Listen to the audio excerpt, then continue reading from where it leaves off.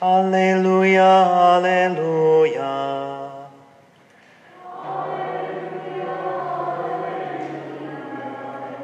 I will not leave you orphans, says the Lord. I will come back to you, and your hearts will rejoice. Alleluia, alleluia. A reading from the Holy Gospel according to St. John. Jesus said to his disciples, "A little while, and you will no longer see me. And again, a little while later, and you will see me." So some of his disciples said to one another, "What does this mean that he is saying to us, 'A little while, and you will not see me'? And again, a little while, and you will see me. And because I am going to the Father." So they said, "What is this little while of which he speaks? We do not know what he means." Jesus knew that they wanted to ask him, so he said to them, "Are you discussing with one another what I said? 'A little while, and you will not see me. And again, a little while, and you will see me.' Amen, amen, I say to you, you will weep and mourn, while the world rejoices. You will grieve, but your grief will become joy." The Gospel of the Lord.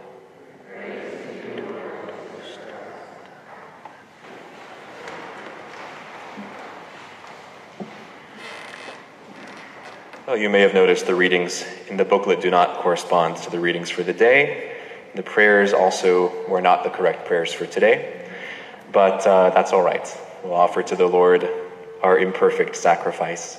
Father Ron is away for the Presbyteral Council. However, there will be a holy hour tonight at 6 p.m., and there is exposition in the chapel until 5:30. In the name of the Father, and of the Son, and of the Holy Spirit. Amen.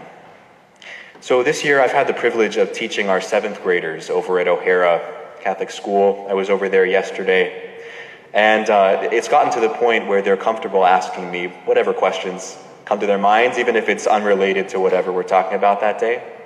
And there were 2 questions they asked yesterday that actually directly pertain to the readings we have today at this prayer service. The first one I thought was particularly interesting. One little girl said, well, if we're all supposed to be like Jesus, then why are we Catholics instead of Jews? Jesus was a Jew, right? So shouldn't we all be Jews? And it sort of caught me off guard. But the interesting thing is, that's exactly the question the apostles are wrestling with throughout all these readings from Acts of the Apostles we've been hearing over the past couple of weeks. So if you recall last week, there was the whole drama of the Judaizers. And that's this faction of the early church who thought, well, the Gentile converts who are baptized, who believe in the Lord, they still have to be circumcised, and they still have to confess the whole law of Moses. And then the church convenes the Council of Jerusalem, and they have this discussion. And the ruling of St. Peter and of St. James is no, they don't have to be circumcised. The law of Moses is done. This is a new covenant. We're something distinct now. The church is not just a Jewish sect, but this is something now entirely new that God is doing. And so Jesus really becomes the sword of division that he prophesied in his earthly life. Remember the little quoted passage in the gospel where Jesus says, "I come not to bring peace, but the sword." He himself becomes the sword. In fact, the sword really is the question, who is Jesus Christ? And there's 2 ways of answering the question, and we see how it plays out today in Corinth, where St. Paul is preaching. It says so beautifully in Acts, Paul was occupied with preaching, testifying to the Jews that the Christ was Jesus. This is the Messiah who they've been waiting for, the fulfillment of all the promises. And yet, as I told the 7th graders yesterday, there are still some who don't accept that Jesus is the fulfillment of all those promises. They're still waiting for the Messiah. They don't recognize that he's come. The promises have been fulfilled for us in Jesus Christ. And that's what sets us apart. We're so blessed as Catholics to recognize that, yes, God is faithful to his promises. He's given us the fulfillment of what he promised for centuries, for millennia.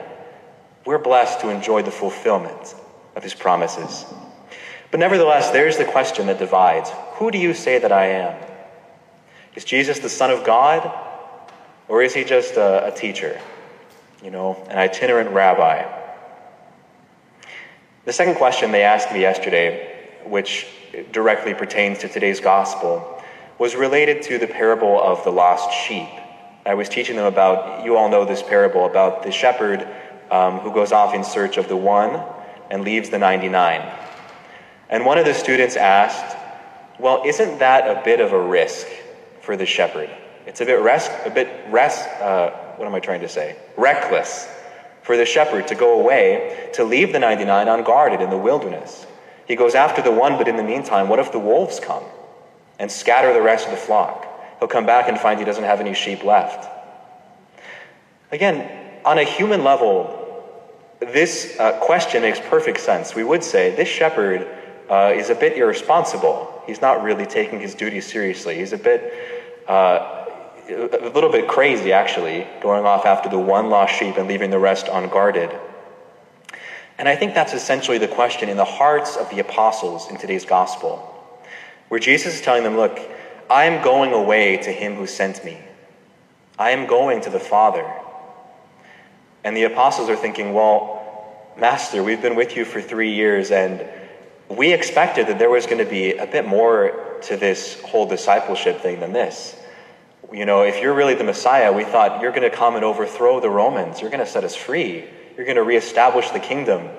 And none of that's happened. Sure, there have been miracles, but you're going away now to the Father? What about us? You're leaving us behind. I mean, great for you, but what's next?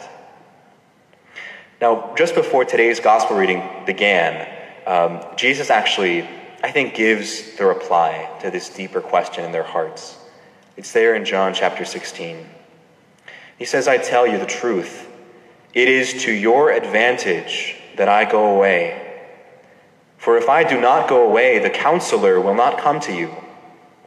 But if I go, I will send him to you. And I think this is the case often for us. That the apostles, out of their love for the Lord, they want to cling to this way of his being present with them that they've come to know. They've gotten used to having his presence there with them, teaching them, guiding them, working miracles with them, And now for the Lord to go away, there's a real loss.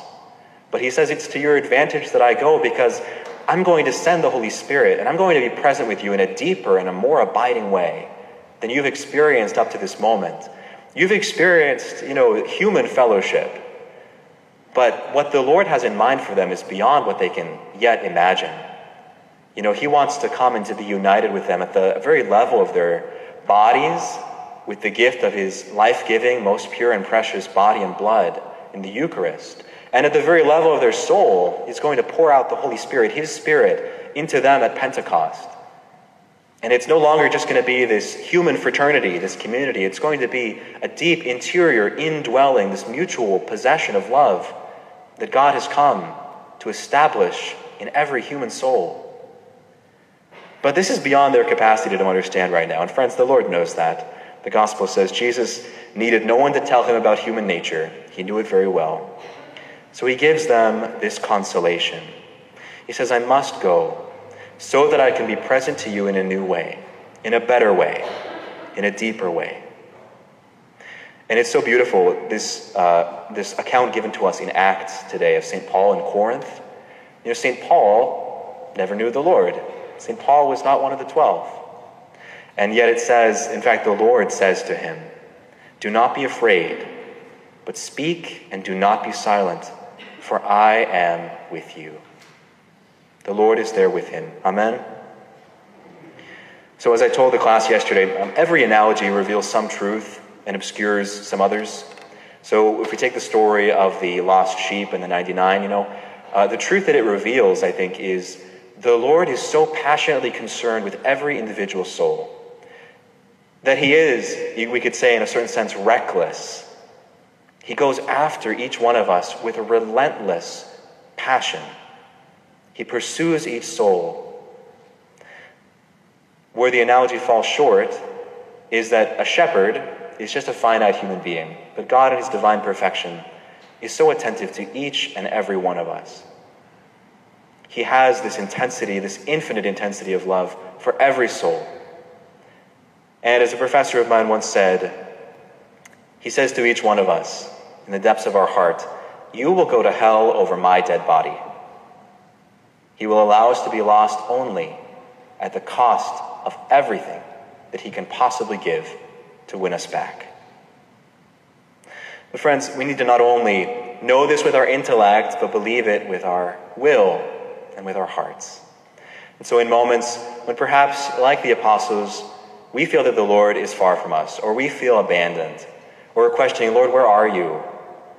What are you about? What about me? You're doing some great plans, but what's next for me, Lord?" We have to have the faith to answer the question, "Who do you say that I am?" with the truth that we know by faith, that Jesus is the good shepherd and indeed the divine shepherd, who will never abandon us, but who will pursue us to the ends of the earth in order to win us back for himself. "You will be sorrowful, but your sorrow will turn into joy, for I am with you," says the Lord. And friends, tomorrow begins the Pentecost novena, just as a reminder. So I invite all of you to pray this novena, the 9 days leading up to the great feast of Pentecost, so that this year, in a particular way, this might be not just a liturgical commemoration of something that's happened in the past, but that we ask the Holy Spirit to come upon, first, our priests, to come upon the church, and to bring about a great renewal here in Eugene. The Archbishop is praying for it, our priests are praying for it, so let's pray together with them for the Holy Spirit to come to set our hearts on fire. We'll pray, "Come, Holy Spirit, fill the hearts of your faithful people and enkindle in them the fire of your divine love. Lord, send forth your Spirit, and we shall be created, and you shall renew the face of the earth." Amen.